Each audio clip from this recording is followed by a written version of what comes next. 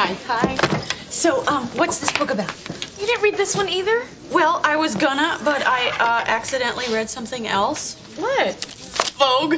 I hated the book. All right?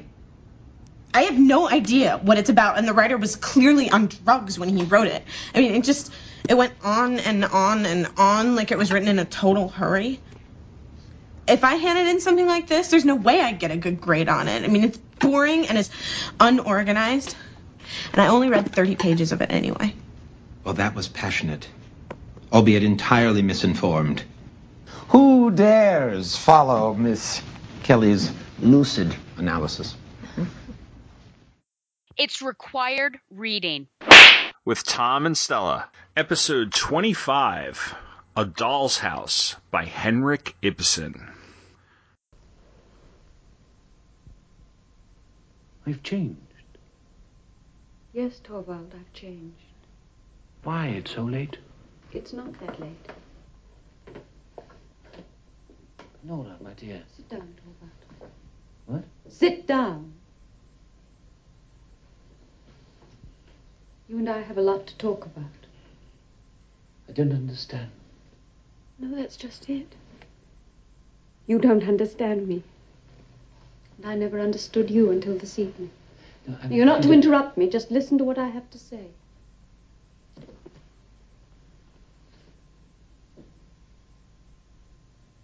This is a reckoning, Torvald.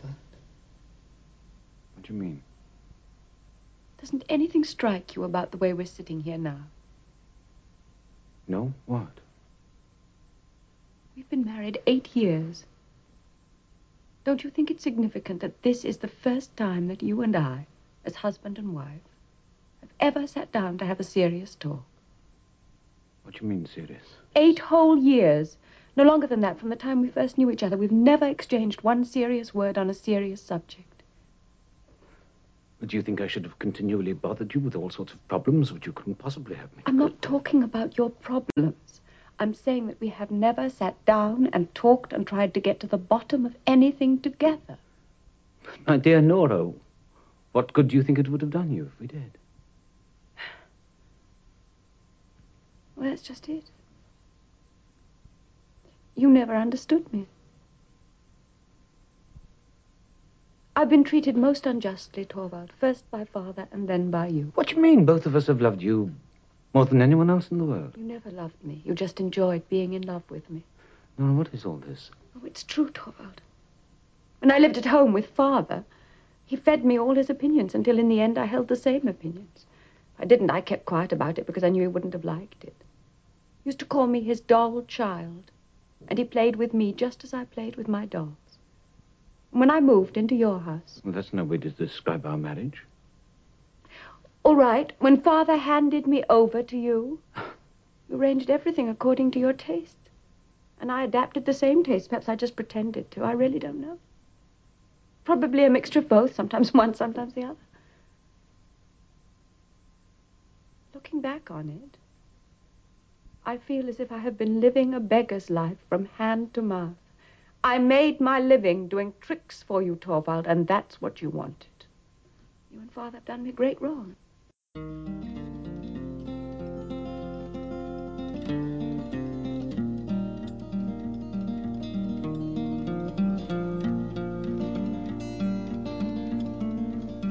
It's a still life watercolor of a now late afternoon, as the sun shines through the curtain lace and shadows wash the room,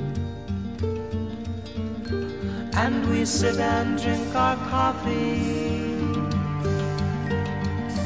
couched in our indifference like shells upon the shore. You can hear the ocean roar in the dangling conversation and the superficial sighs, the borders of our lives. Hello and welcome to Required Reading with Tom and Stella, a podcast that is brought to you by the Two True Freaks Internet Radio Network. This podcast is all about books and literature, and each month we will be taking a thorough look at one piece of literature that we have both read and determine whether it is worthy of its reputation or its place in the canon. As always, I'm Tom Panarese, and with me is my charming co-host, the Nora to my Torvald. I don't know if that works. I'm probably Krogstad at this point in our relationship here. Stella. Oh, man. Yeah, that's, it doesn't bode well with, especially given what transpires at the end of the novel. But yes, here I am. Yes. So how are you? I'm well. You know, I know that you'll appreciate this story that I have to tell you. I thought I would tell it on air because we're both fans of She's the Man. I think it's a very fun film. I also think it's a funny film. And a couple days ago, I guess it was Monday, I was waking up and just like blood started coming out of my nose. And so I had to run, unfortunately got on like my sheets and stuff. And I was like running out of my bedroom and it was a pretty big bloody nose. It was more severe than I'm used to. And so I thought, you know what?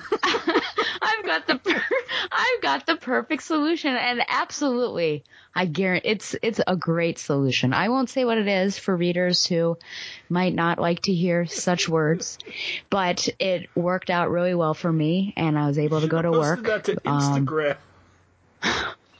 Of like with it dangling out. Well, it would have been a horror show because there was actually there was blood on my face because I had to hold my nose. So like part of my face had blood on it. And yeah, so the first part of my morning was like cleaning up the blood that had happened. But I don't know if it was like dry weather. I'm not sure. But what a way to wake up is like, whoa, whoa, whoa, and then running out. But it worked out. So thank you, Amanda Bynes and She's the Man. Awesome. That is awesome. Yeah. I figured you appreciate that. I have not had bleeding from any weird places lately, so I hope you're okay. That's not a weird place. I haven't had it's a nose. Strange bleeding. Let's just say Nosebleeds. Yeah, I hope you're okay. I think I am. Yeah. Yeah, I don't know how to follow that. Yeah, it's showstopper. Might as well see you guys later. Thank you. Good night. Yeah. So we're about a week away from when this comes out. We're roughly about a week away from Christmas, and last year around this time, we released an episode about Charles Dickens' A Christmas Carol. Which both of us, I seem to remember both of us enjoying it. I've always enjoyed that story. And this time around, was my pick again. And I don't know how you manage that. I don't know, honestly. It's the way the pattern establishes itself. But at any rate, I did go for something Christmas themed in a sense. I mean, it's not a Christmas story in the sense of A Christmas Carol or It's a Wonderful Life or the biblical Christmas story or anything like that, but it does take place over the holiday of Christmas, and the holiday of Christmas does factor in into the plot a little bit, and that is because of a party that's attended in between Acts 2 and 3, etc. But the play that the work of literature that we're going to be talking about tonight is Henrik Ibsen's classic play, A Doll's House, and we will go through the history of the book, a little bit of the history of the author, and I will of course I will be giving the summary and we'll be talking about it. But before we do that, we always like to establish how we came about reading this for the first time. And since I'm running things here, I'll ask Stella, what is your history with the play A Doll's House? My history is a super duper obnoxious co-host repeatedly referencing it. I think whenever it must have been whenever there was no, I didn't. Only you have. You lobbed that one up. You say super duper obnoxious co-host, and I'm going to mention Shag. Only you think that of him. Me and Rob. Everyone else thinks he's super. He's very charming. No, So yeah, it's Tom. It was Tom. I'm sorry. Let me be clear, people. It was Tom, and he just referenced it all the time, like at least 3 times, and 3 times, 3 separate episodes, not 3 times in an episode. I'm pretty sure it was always when there was it was my picks, with like female leads. He probably mentioned it during Rebecca, probably mentioned it during Jane Eyre. I'm trying to think of what other time. There was a third. And then so when he finally dropped the bomb that he was going to recommend this, which at first he did it very coyly at Baltimore Comic-Con, because we're all standing around a booth. And he said something like, I know what I'm going to recommend. It's a holiday. And he's like smirking. And I was like, oh, this is not good. Is it A Doll's House? And he's like, yeah, it's A Doll's House. So it was ridiculous. And so here we are. So my history is all wrapped up basically in Tom Pennery's. And I keep, there's some novel that I feel like it's a family, and I think it's in the 70s. It was written in the 70s, and there might be some drug problems. And I thought that was called A Doll's House. Are you thinking of like Ordinary People by Judith Guest? I can't remember. Okay. No, I can't remember what it is. Maybe I'll think of it. But anyways, I thought that this was what it was about. So when Tom kept referencing its time period and 19th century and things like that, well, clearly that's not the thing. But so basically this is my history, and it's wrapped up in Tom as well. Mine is more extensive than that. This is actually on, it's a listener to peel back the curtain a little bit. Sometimes Stella and I pull from just things that come along, like March or drama, or things that we've recently read or discussed. But both of us are working from lists that we put together when we first sat out to put the show together. And mine is the list of things that I was assigned to read in junior high and high school, and this was on that list. So it was always going to be used. And I had read this prior to my teaching career. I had read this twice. Once in my senior year of high school, and another time it was assigned to me in college. And I don't remember what class. I want to say it was like the one class I took on dramatic writing or playwriting. And that was a class where we had to read like an inordinate amount of plays, like 10 or 12 plays or something over the course of a semester. So they all kind of like blurred together, when we were supposed to be looking at how they were written and stuff, and while writing plays ourselves. But I do remember reading it in high school in my senior year, and along with a couple other plays and epic poems and things, and remembering it not very much, like remembering that it was like okay, but it wasn't something that stuck with me. But it was on the 10th grade curriculum when I was teaching 10th grade, so I'm very, very familiar with this play.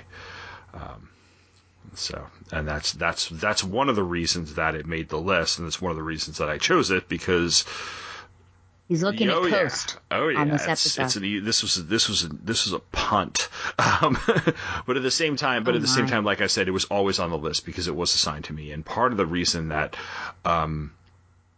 Part of my reason for coming to the show, like to begin with, was to take another look at the things that like are classically assigned to students and reevaluate whether or not you should keep teaching them, and whether or not they're good too. Like why do we keep reading these plays and novels and things? So A Doll's House fits right into that. It was it is from I believe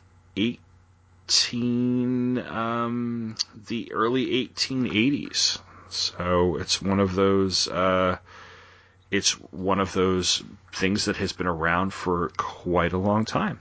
And unless you have anything else to say, I'll go right into a little bit of background on the author and the play itself, and then into the synopsis.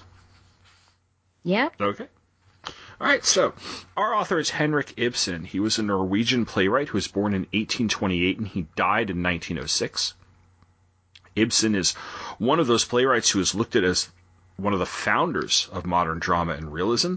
His major works include Brand, Peer Gynt, An Enemy of the People, Emperor and Galilean, A Doll's House, of course, Hedda Gabler, Ghosts, The Wild Duck, When We Dead Awaken, Pillars of Society, The Lady from the Sea, Rosmersholm, The Master Builder, and John Gabriel Borkman. He is the most frequently performed dramatist in the world after William Shakespeare. And by the early 20th century, A Doll's House became the world's most performed play. And I'm pulling a lot of this, of course, from Wikipedia. The play itself is a domestic drama, something that at the time was actually considered innovative and was, according to Wikipedia, based on the life of Laura Keeler, whose maiden name was Laura Smith Peterson, who was a good friend of his. Much that happens between Nora and Torvald, our main couple in the play, happened to Laura and her husband Victor. Similar to events in the play, Laura signed an illegal loan to save her husband. She wanted the money to find a cure for her husband's tuberculosis. She wrote to Ibsen asking for his recommendation of her work to his publisher, thinking that the sales of her book would repay her debt. At his refusal, she forged a check for the money. At this point, she was found out. In real life, when Victor discovered about Laura's secret loan, he divorced her and had her committed to an asylum. 2 years later, she returned to her husband and his children at his urging, and she went on to become a well-known Danish author, living to the age of 83. Ibsen wrote A Doll's House at the point where Laura Keeler had been committed to the asylum, and the fate of his friend and the family shook him deeply, perhaps also because Laura had asked him to intervene at a crucial point in the scandal, which he did not feel able or willing to do. Instead, he turned this life situation into an aesthetically shaped, successful drama.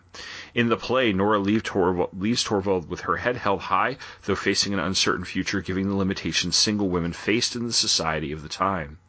Keeler eventually rebounded from the shame of the scandal and had her own successful writing career, while remaining discontented with the sole recognition as Ibsen's Nora for years afterward. The play's ending was actually considered shocking. In fact, the ending was so controversial, and we'll get into the ending a little bit when I get to the synopsis, that in Germany, the actress named Hedwig Niemann-Raab refused to perform the play as written, declaring, "I would never leave my children." Since the playwright's wishes were not protected by copyright, Ibsen decided to avoid the danger of being rewritten by a lesser dramatist by committing what he called the barbaric outrage on his play himself and giving it an alternate ending in which the character of Nora does not leave. A production of this version opened in Flensburg in February 1880. This version was played in Hamburg, Dresden, Hanover, and Berlin, although in the wake of protests and lack of success, Niemann-Raab eventually restored the original ending. Another production of the original version, some rehearsals of which Ibsen attended, opened on the 3rd of March 1880 at the Residence Theater in Munich. So basically, the rewritten ending, Nora leaves her children and her husband at the end, and in the rewritten ending, she is led to her children after having argued with Torvald. Seeing them, she collapses and the curtain is brought down. Ibsen later called the ending a disgrace to the original play and referred to it as that barbaric outrage, and virtually all productions of today do use the original version of the play, as do nearly all the film versions. Controversy also surrounded it in Great Britain. The only way in which the play was initially allowed to be given in London was in an adaptation by Henry Arthur Jones and Henry Herman called Breaking a Butterfly. This adaptation was produced at the Princess Theatre on the 3rd of March 1884. Writing in his 1896 book, The Foundations of a National Drama, Jones says, "A rough translation from the German version of A Doll's House was put into my hands, and I was told that if it could be turned into a sympathetic play, a ready opening would be found for it in the London boards. I knew nothing of Ibsen, but I did know a great deal of Robertson and H.J. Byron. From these circumstances came the adaptation called Breaking Butterfly." H.L. Mencken writes that it was A Doll's House denaturized and dephlogisticated. Toward the middle of the action, Ibsen was thrown to the fishes, and Nora was saved from suicide, rebellion, flight, and immortality by making a faithful old clerk steal her fateful promissory note from Krogstad's desk. The curtain fell upon a happy home. There have been a number of film adaptations over the years, and other adaptations. In 1922, there was a silent film that is now lost, starring Alla Nazimova as Nora. A 1923 German silent film called Nora was directed by Bertold Wertel. Nora was played by Olga Chekhnova, who was born Olga Nipper, and was the niece of and namesake of Anton Chekhov's wife. She was Mikhail Chekhov's wife. 1943 Argentine film Casa de Muñecas. Oh God, I'm butchering the Spanish. Casa de Muñecas, starring Delia Garces, which modernizes the story and uses the alternative ending. There were 2 film versions released in 1973. One was directed by Joseph Losey, starring Jane Fonda, David Warner, and Trevor Howard. The other was directed by Patrick Garland with Claire Bloom, Anthony Hopkins, Denholm Elliott, and Ralph Richardson. I will say that I have seen this version with Anthony Hopkins, who really needs no introduction, and Denholm Elliott, who nerds listening to this podcast will recognize as Marcus Brody from the Indiana Jones movies. It's a really good movie. It's very, very. In a sense, it's set in the 1880s. Like it's a period piece, but it feels 70s in places. But it is a very, very good adaptation. Dariusz why do I copy these names down? Dariusz Merjoui's film Sarah is based on A Doll's House, with the plot transferred to Iran. Sarah, played by Nikki Karimi, is the Nora of Ibsen's play. In 2012, the Young Vic Theatre in London released a short film called Nora, with Hadi Morahan playing what a modern-day Nora would look like. And there was a scheduled 2018 film adaptation set against the backdrop of the current economic crisis, and starring Ben Kingsley as Dr. Rank and Michelle Martin as Nora, but I don't have any more detail on that, or whether or not it's out yet. But that is the history of A Doll's House, a play that is considered one of the first modern dramas and had an ending that was very controversial for its time, and could be controversial today, or at least could stir up some debate. So let's get into the plot and see how it plays out. So it is a play in 3 acts. A Doll's House takes place over the course of 3 consecutive evenings. The first is Christmas Eve, the second is Christmas Day, and the third is the day after Christmas, December 26th. It also takes place more or less in the same room. The entire play has one set. It is the living room of the Helmer household. As we open Act 1, Nora Helmer returns home from Christmas shopping and talks to her 3 children about the fun they had playing in the snow. Her husband, Torvald, then comes in and belittles her about spending too much, and then gives her some money anyway, after she acts like his little squirrel, or some other pet name, his little lark, his little whatever, and she more or less begs for the money. Torvald, who is on the verge of a big promotion at the local bank, then goes into his study to read and do some more work, and in walks Mrs. Christine Linde, a childhood friend of Nora's who is now widowed and has had to work to help raise her brothers on her own since her husband died and left her with very little to no money. Seeing that Mrs. Linde is much more mature than she is, Nora tries to impress her friend by talking about how she knows things about money and actually is more independent than she lets on. In fact, she took out a loan behind Torvald's back so that the 2 of them could go on a trip to Italy a few years earlier. She claims that Torvald was sick and the doctor said that he really needed to go on vacation or else his health was in peril. If you remember what I was just talking about, the background, and the woman's husband suffering from tuberculosis back in the 1800s, taking the air, as they called it, or going to climates that were warmer or had better air than in the cities and different places, was considered a good treatment for tubercular patients. Anyway, the truth behind how Nora got that money is actually revealed when Nils Krogstad, who is an employee of Torvald's, shows up to plead with Nora for some help. It seems that he is on the verge of being fired from the bank. When Nora tells him that she can't help him, he begins hinting around that she might know something she wouldn't want her husband to discover, and that she can help him because her husband's the one who is going to fire him. Nora acts like she is not intimidated, and she tells Krogstad that his suspicions are correct. Yeah, she did take out a loan by forging her father's signature on the loan papers. And it should be noted at this time in the 1800s, it was illegal for a woman to take out a loan on her own unless she had the signature of a man as a co-signer. Later on in a conversation with Torvald, Nora learns that years ago Krogstad's reputation was ruined because he was found guilty of forgery. Oh, the irony. In Act 2, Nora has a conversation with her children's nanny, Anne Marie, about how the woman had given up her own daughter for adoption years ago when she became pregnant out of wedlock. Anne Marie says that she has kept in touch with her daughter over the years, and also mentions that she was lucky to go to work for Nora's father and raise Nora, and then raise Nora's children. Later, Dr. Rank, who is a family friend, visits Nora and Torvald over the course of a private conversation in which with Nora, in which they flirt with one another, Dr. Rank reveals two things. He is dying, and he's in love with her. Nora doesn't take kindly to the second reveal because she says that she is in love with her husband. After Dr. Rank leaves, Nora goes to plead Krogstad's case to Torvald. He tells her why Krogstad is being fired.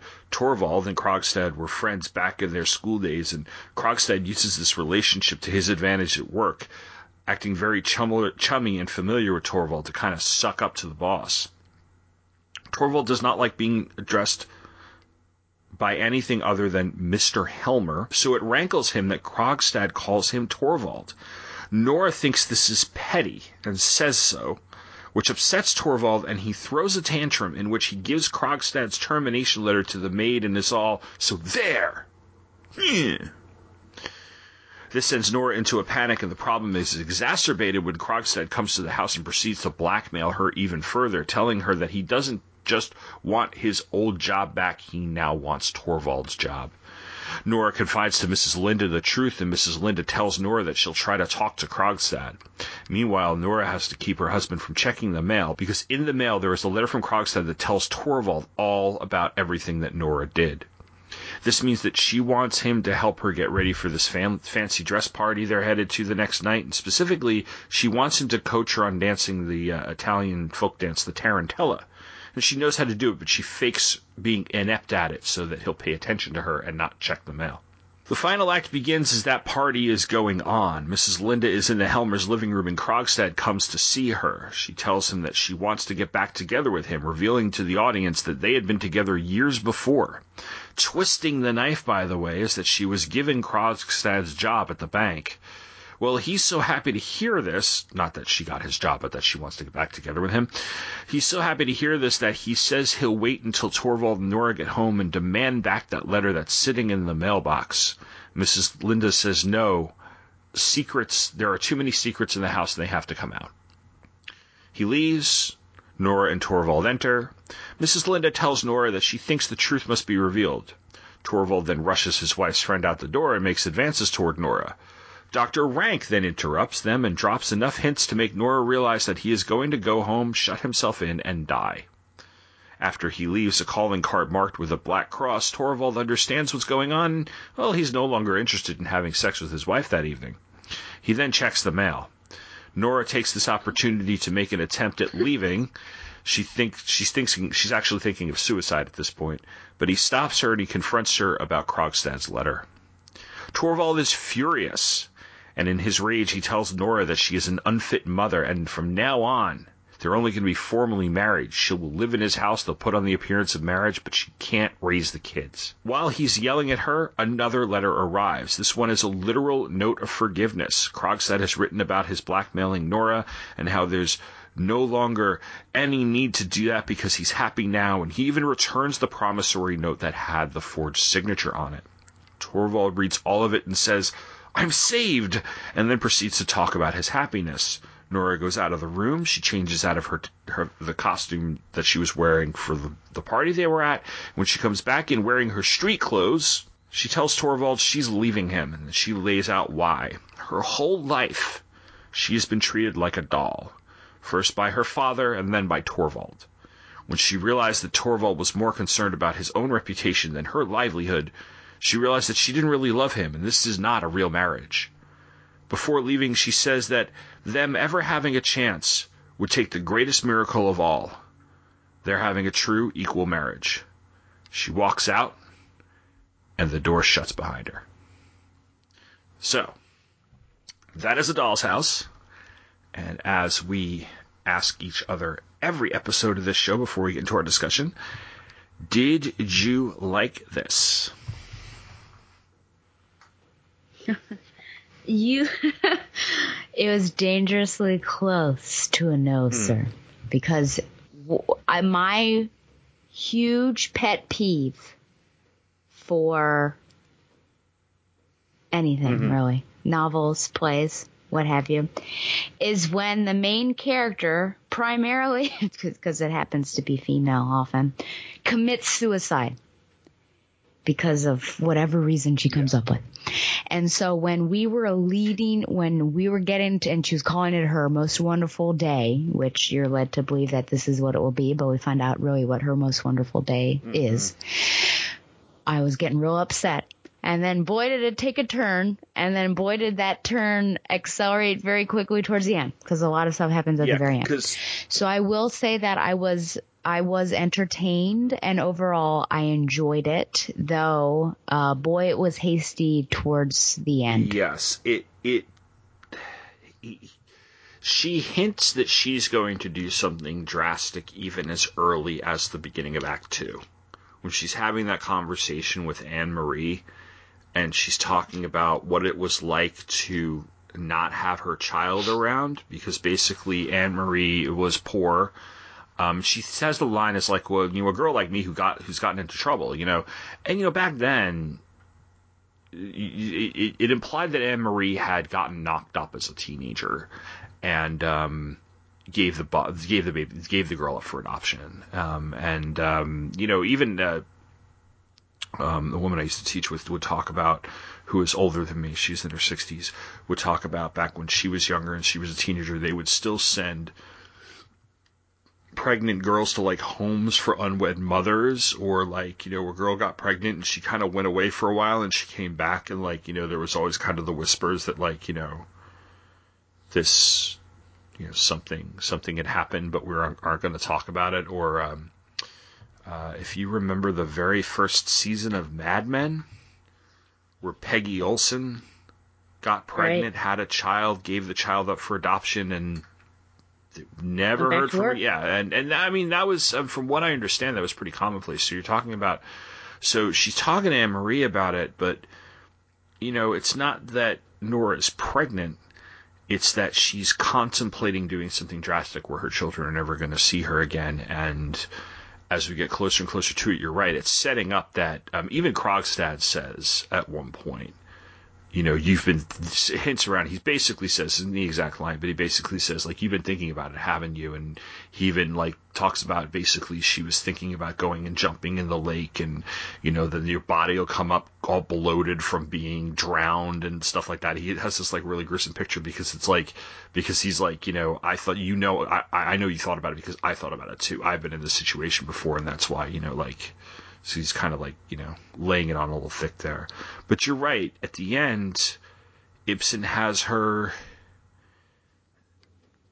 kind of zig, like, it's kind of like where she realizes something about her husband and decides, no, I'm leaving. I don't need to kill myself. I'm just going to leave. I mean, personally, like I said, the first time I read this play, I don't think it really resonated that well with me.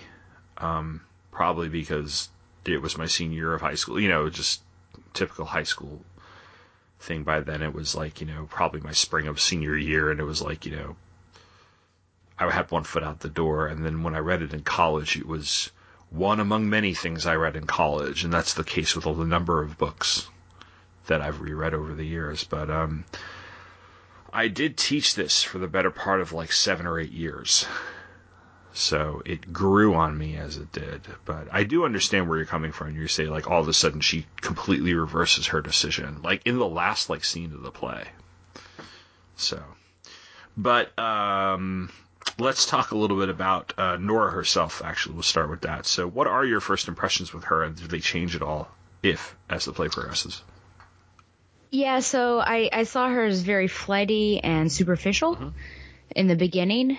And, I think the macaroons and, it's just someone who doesn't necessarily very childlike, right? With the no judgment on people who like sweets, because people like sweets, but just saying that she hides it from her husband, just very childlike and, not taking things very seriously. And that's, I would say, primarily through Act 1. And then once you realize actually what she had done, then I grew in respect and regard for her, because you feel like she loved her husband and she sacrificed a great deal to save his life, as she constantly repeats, which it's probably true. And, she didn't do it by the most wholesome of means. And it's interesting because you pair her up with Krogstad. Is that his name? Okay. You pair him up because he's villainized for what he did, and he has that one line zinger about basically what you did is no more, no less worse than what I did. Or he might have said what I did is no more. And so you've got, all of a sudden she's got multiple dimensions. And then at the very end, it's like every act is a different one. At the end, I both respect what she was doing, and it also disgusted me to a certain extent, which I'm sure we'll get into, because I can understand. I mean, it absolutely is controversial, and I can see sort of, female liberation is very much, I think, a theme there, but also, what else is she leaving behind? You have to kind of be cautious with that.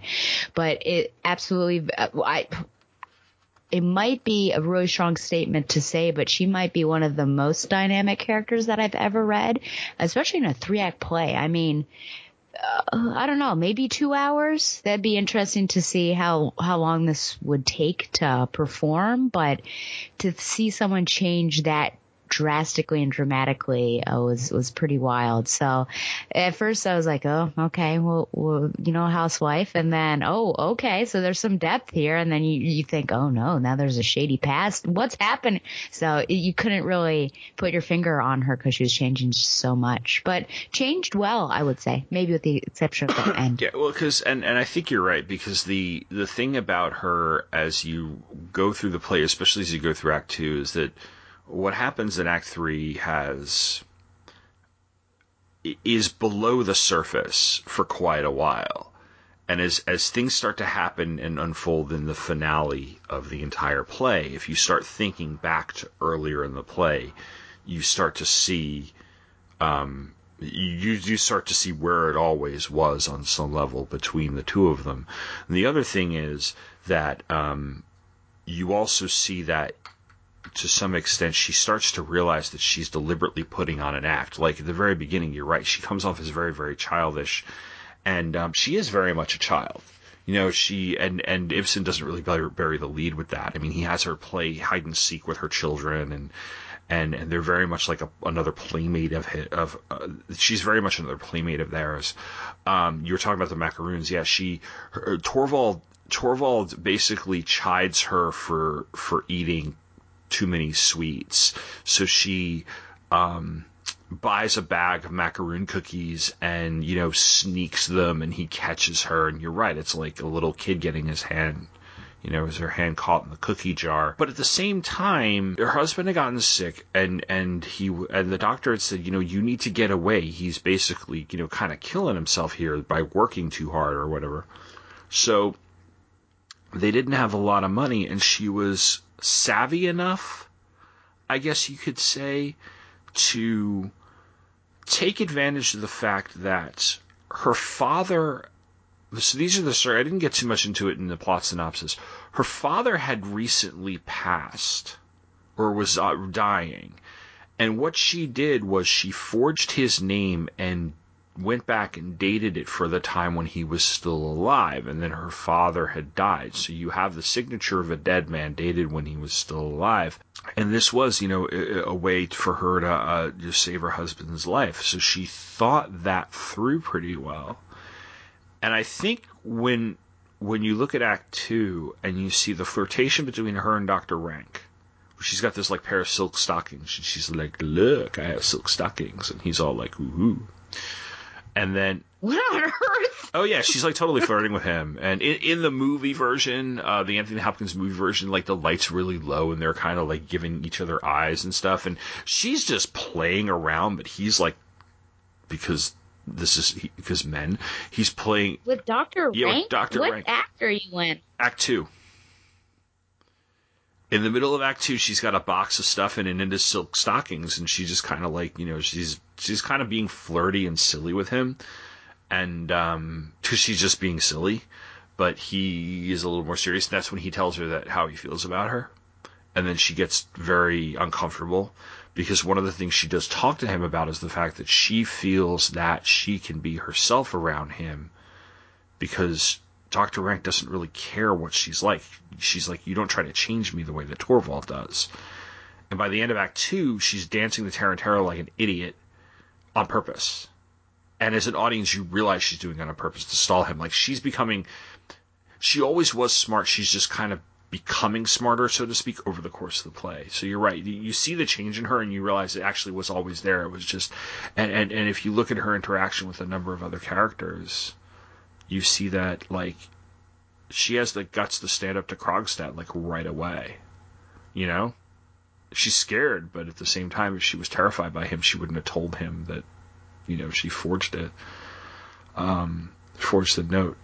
But at the same time, you're right, she's, like, really, really childish, and Mrs. Linda is her friend. What did you make of that character, and how do you find her to be a foil for Nora? Like, what purpose does she serve in this play? Before I answer that question, I actually have a follow-up question to what you initially asked with Nora. And since we talked about the variations of Nora, do you think there was a true Nora that we saw? Was she putting on an act during 1 and 2? Has she been living an act her whole life? And really the true Nora is what we saw in 3? I think so. At the end? I think that's what Ibsen intends us to think. Okay. Because I think, and some of his symbolism and his stuff is not very subtle. I think that at the end of the play, where she goes into the other room after he has yelled at her, and then he has said, I'm saved, you know, they got the letters. She goes in the other room, she says, I'm taking off my costume. And she comes out, and he thinks that she's going to come back out, and like she's going to be like in her PJs, right? Because it's late. Let's go to bed, right? Right. And she comes out in her street clothes, like because she's going to leave. She's got the bag packed. And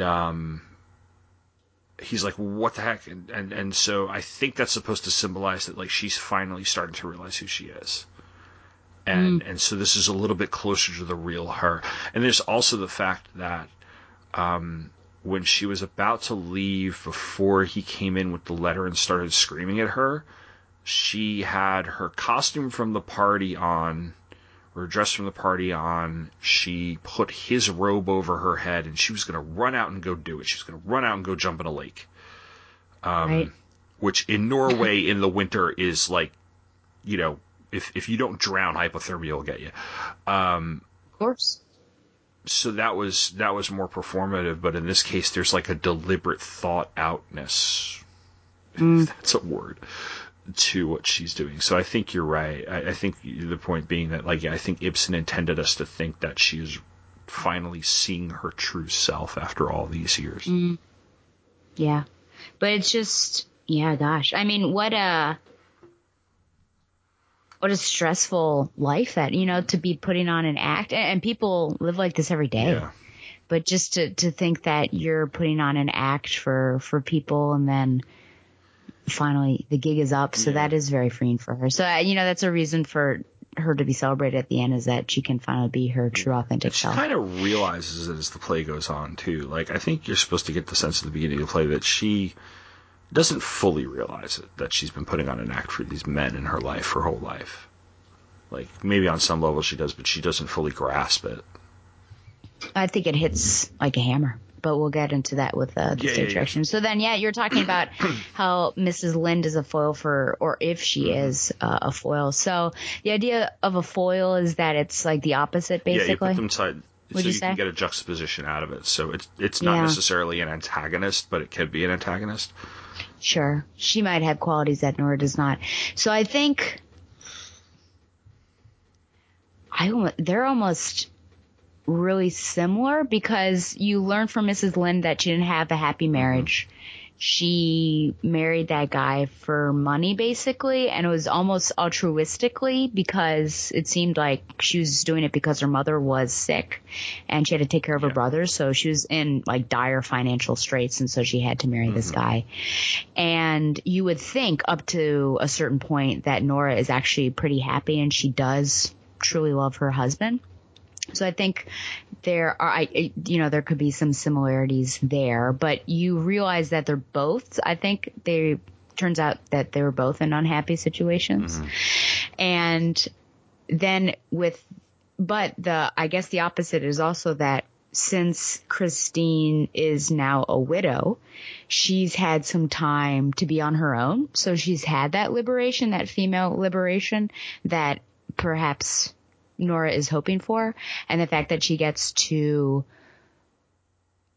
find a job, hopefully, and support herself, I think is freeing, and something that we find out Nora has been wanting, and something that Nora will look for later on at the end of the play. So I think it's almost like Lind is the future of Nora. Mm-hmm.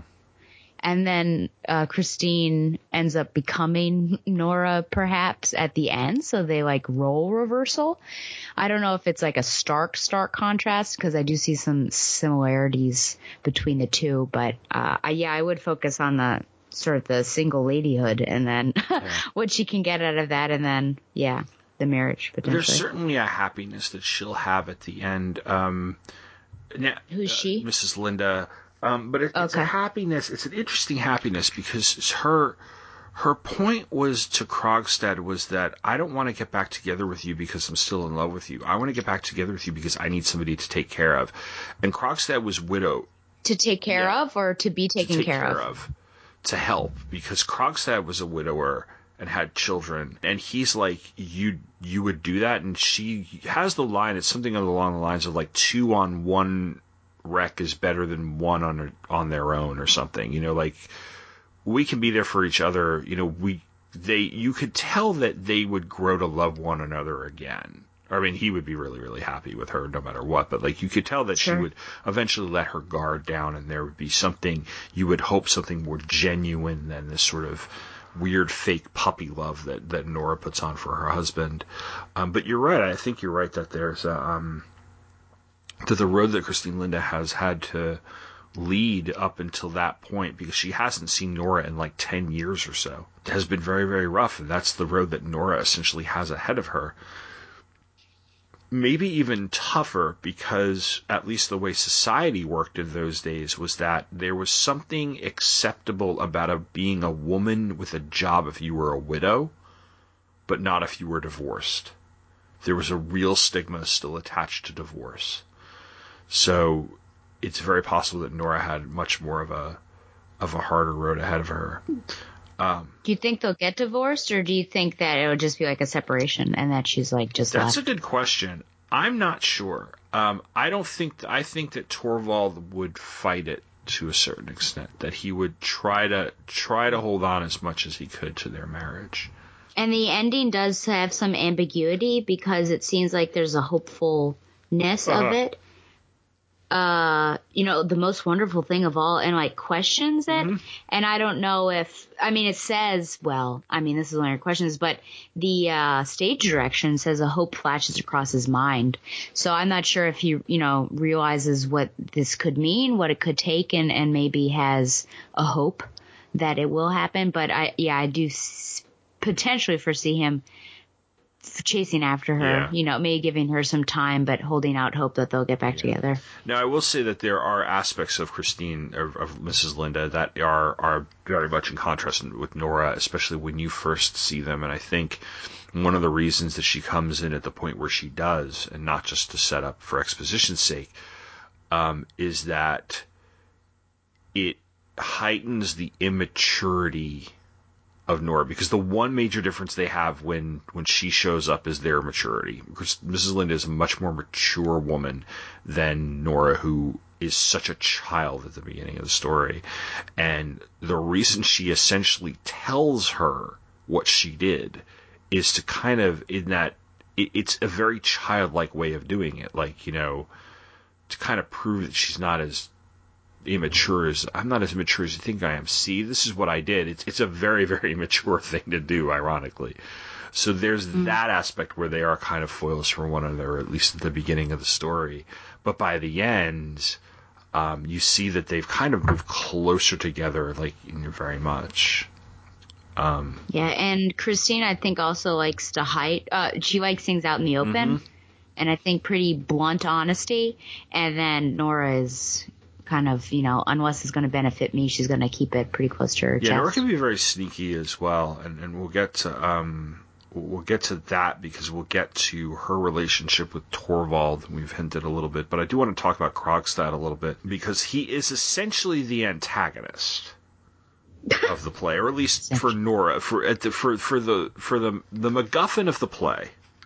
Oh my gosh! Is the letter, right? It's the forged loan note and the blackmail. You know, that's what keeps the conflict going. Now, he is essentially antagonizing her through any confrontation, any conversation they have. They never have a pleasant conversation.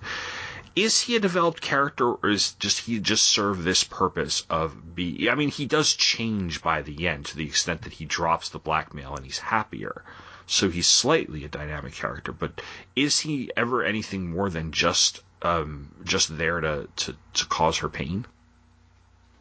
I don't really think so. I mean, there's some later development with him and just figuring out. Well, no, because I wasn't satisfied with. I had to think about this. I wanted to know more about the background and learn why he had a forgery, because he was making it seem as if he had done it also for altruistic reasons, but you never get the backstory of that. And so he was almost like a prop along with the letter that was the main hindrance and the bad guy. So I wouldn't think so. I don't think so. Yeah, I think kind of Dr. Rank on some level also serves a similar purpose, where they're both they're almost like plot devices in themselves. Like, Krogstad could have been more developed. We could have known a little bit more about him and about the why of his crime in the past, since Torvald seems to be so offended by it. And with Dr. Rank, he doesn't need to. Dr. Rank actually doesn't really need to do much more than, tell Nora he loves her and then go and die, because it reveals something about her character, that she is a lot more understanding about the world, and she can have a relationship with another person that is not based on like the silliness that you see with her husband. So Rank and Torvald, in a sense, are opposites of one another, in that sense that there's that contrast where you put the two relationships with her and those two men next to each other, and there's a juxtaposition. But yeah, your Krogstad, there are points in this play where Krogstad comes off as almost like a mustache twirling villain, where he's like threatening Nora, and he says, well, I want Torvald's job now. It's like, wahaha, in a sense. But you're right that, like, Ibsen so wants the ending of this play to be what it is, that he has to rush Krogstad out the door because he served his purpose, Like, he blackmailed her, Torvald found the letter. At that point, Krogstad has one more job. It's to forgive her, and he doesn't even need to be there to do it. He sends a letter. And it boils down to Torvald and Nora at the end. Why does he need to forgive Nora? Or do you mean in a legal sense forgive her? Forgive the debt? Yeah, he needs to forgive her. He needs to stop blackmailing her and forgive her and basically absolve her of all her problems. Okay. Because that provides the catalyst for her realizing how horrible Torvald has treated her in the years. I mean, because she's really, with the exception of the forgery, she's made good on her signature. Oh, and her father's signature. So it's not like she's done anything if she had been going back against then I would think ill of her. But he's the one that's been, Oh, yeah. In fact, she even says, I've been paying the loan. Like, she's like, I make my payments. He's like, yeah, more or less. But he's like, he doesn't care. He's like, I've got this paper. I have you in my control. I have the upper hand. So, like, she could have paid the loan off. He would have still held on to the paper. And she couldn't exactly sue him or tell her husband. You know what I mean? Like, he knows the power he has by simply possessing that piece of paper. But he needs to give it back to her at the end of the play in order for her to realize her marriage is a sham. Which we get And we have Torvald, her husband, who is emotionally abusive. And we see that early on. So, like, what did you make of him? Like, am I being too dramatic here? I don't. Well, it's kind of hard. Those are heavy words to say. Mm-hmm. I didn't necessarily see him as emotionally abusive. I saw him as chiding her, mm-hmm. but certainly chiding her as a father would a child, and she's acting that way, so it seems to make sense. I think the full brunt of the force comes at the very end when you get a true look at his character. But yeah, I feel like there's a film that I could relate this very well to, and I can picture the scenes in my mind, but I can't think about what it's called. But I don't see that, so you'll have to give me some evidence to back up your claim. So we see the chiding at the beginning, and we see that he treats her like a child or a pet. She plays into it, right? Your little lark, your little squirrel. In the movie version with Anthony Hopkins, she literally makes animal noises. She's like, "Can I have some more money?" Like, she's like whining like a puppy. And it's really irritating. But she's supposed to be irritating at the beginning. It starts to show in Act 2 where he fires Krogstad, where he sends the letter, because she asks him flat out why he's firing her. And she calls it petty, because it's a petty reason. He doesn't like the guy. He does a good job, and he does he does what he's supposed to do, but he's just like, I don't like the fact that he's so nice that he calls me Torvald. And she's like, Torvald, that's so petty. And it pisses him off. And he's like, you want petty? I'll show you petty. And she actually gets a little scared. She's first of all, she's like, you really shouldn't do this. And she's getting scared because, on some level, because of what this is going to trigger, right? Because if he fires Krogstad's got the blackmail going. This is going to make things worse for her, the plot. But at the same time, she's also a little scared of him, because he is just laying into it, and he is getting like more and more city, and then later on, she has to kind of play into him controlling her, and like basically telling her what to do when they're dancing and everything. And as you go on, there's this into Act 3, and you've got this there's this whole thing where he talks about there's this possession aspect of his relationship with her, where he sees her as something other than his wife, that he can show her off at the dance and all these things. And it's this kind of existence that she doesn't realize she was living in until the end, because when he shows finally, when he finally goes off on her after seeing it, and it's all about him, and it's all about what she is ruining him and all of these things. And it's you see that he's always thought of her as a possession and object, and he will do with her as he pleases. And that's, maybe I am being too harsh with the word abusive, but it's certainly not a healthy relationship between two people who are supposed to be married. No, I agree with the word possessive, certainly. Yeah. But, and it's only, who knows how often she's made him angry. I feel like because there's so much on the line here, she's been so open and forthright, and that's why he gets a little intense. But I feel like all the other times she certainly listens to him. In that scene that you're talking about, how the reason why he wants to get rid of him, because he said, he can overlook potentially his tainted, what he has done, but it's the fact that he talks to him I didn't see it necessarily as, him just calling him by, Helmer or whatever, but the fact that he's trying to be buddy with him because they do have a past. And I think that goes towards more, especially once you see the full picture at the very end, towards his reputation.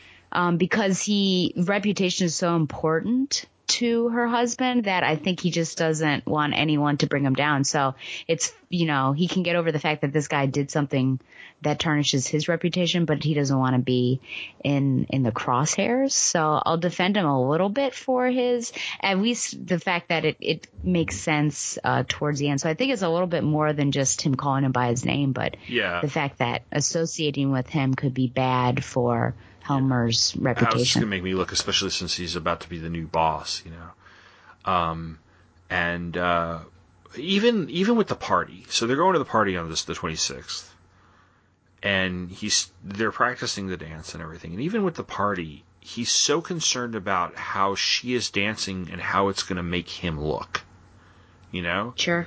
And then, he's showing her off like a trophy, basically, and he's got some weird line when they come back and he's hitting on her about sometimes he stands back and he admires her from afar and pretends that they're like secret lovers or something. It's this weird dialogue where you're looking at this going, really?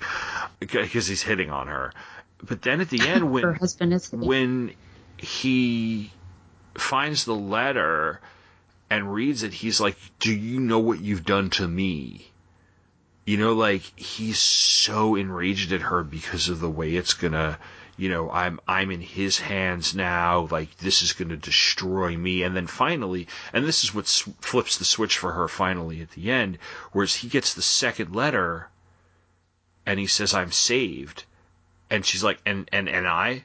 "Oh, you too, yeah." And it's like, she was the one who was in trouble here. You numbnut.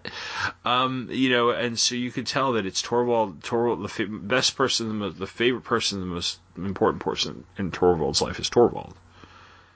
And to such a detrimental degree. Which kind of gets into the question I had about Dr. Rank, which is that they have a much different relationship. Now, if we were using modern-day portmanteaus for relationship names, we obviously would call Nora and Torvald Norvald.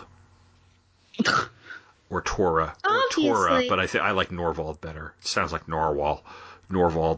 But what about if you were are you shipping Nora and Dr. Rank, Stella? What is it about? Am I shipping those two? I mean, what is it about? Well, you're not. Obviously, you're not. But I mean, I don't ship any of them. Really. What is it about those two? What is their relationship like, and why is she able to be honest with him in a way that she can't with her husband? Well, she's not completely honest. She could have fixed the problem right there and gotten the loan, and she didn't because he made a pass at her, and she was wise in that moment and backed off because she realized how much he cares for her. Mm-hmm.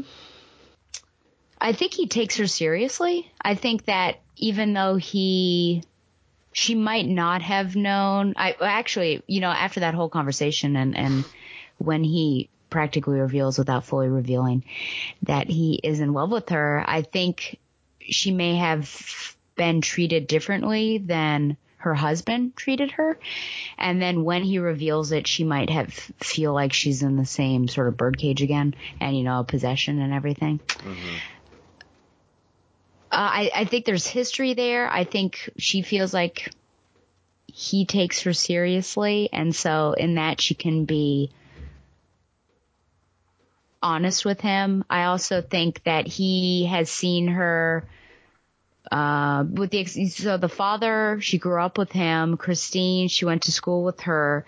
So Rank probably came at a time in her life where she was more adult-ish. Mm-hmm. So I think there might be something special about that as well. But yeah, I think, I don't know. It's interesting. And I also wonder if it's because he is dying and I think there's some freedom there because if somebody dies, they take all their secrets with them unless of course they have some sort of, written statement at the end that comes out about everything.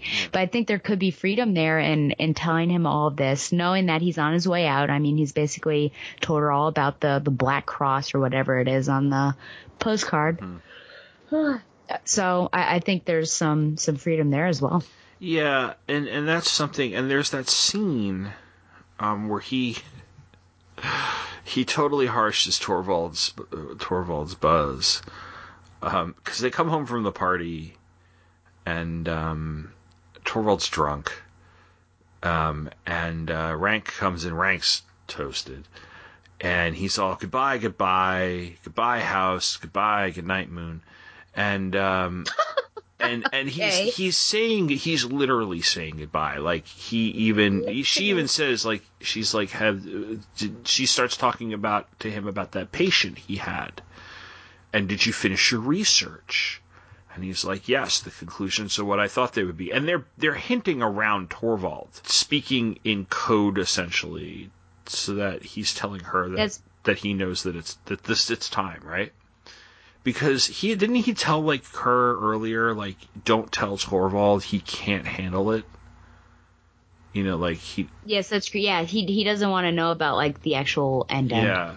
So he leaves the calling card with the black cross on it after he leaves, and but like even then Torvald is like, she says like, you know, in your research, and he's like, oh come now, little Nora talking about scientific research, you know, my pet poop poop poop, you know, and you're like, and by then you're just sitting there staring, going like, shut up Torvald, you know, like, you condescending jerk. But yeah, I think all of the points you made were right. And I think you're right that the fact that he is dying just kind of allows for that freedom, because there isn't, you know, nothing's going to come out. It's going to kind of die with him. But you notice that most of the communication in the play that is of the big news comes through some sort of written communication, and not necessarily, at least until the very end, through like them talking to each other. Everybody dances around things in conversations. It's not until the end of the play where we get her directly talking to her husband about something. I would imagine he did that on purpose. Henrik Ibsen. Why? Well, because the original sin was all about something being written down. Mm-hmm. And it's all about like official papers and statements. So I think it makes sense to go back to that repeatedly. And it also, I think, shows how superficial conversations are between husband and wife.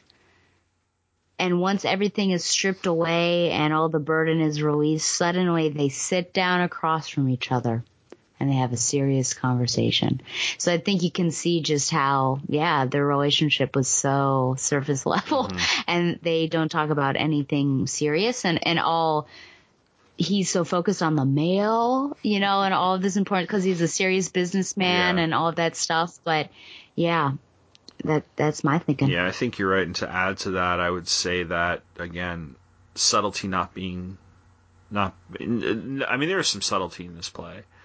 But what's the symbolism? The symbolism is subtlety, and the symbolism is not something that's always there. And the symbolism of, in that point, he burns the letters, right? Like, he gets Krogstad's note, he yells at Nora. Yeah, it's so horrible. It's so, like, just...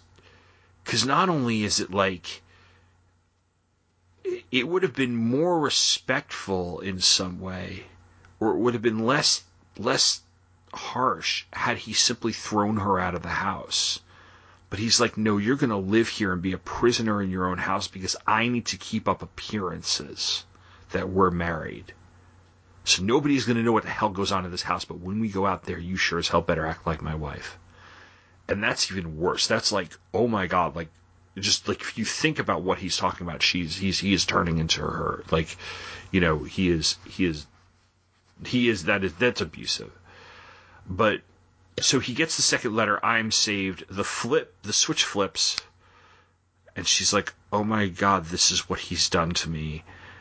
And he burns the letter, right? He throws it into the fire, and almost like that symbolizes that now all of the ghosts are gone, all of that is gone, and now they're actually going to have that conversation. She takes off her costume.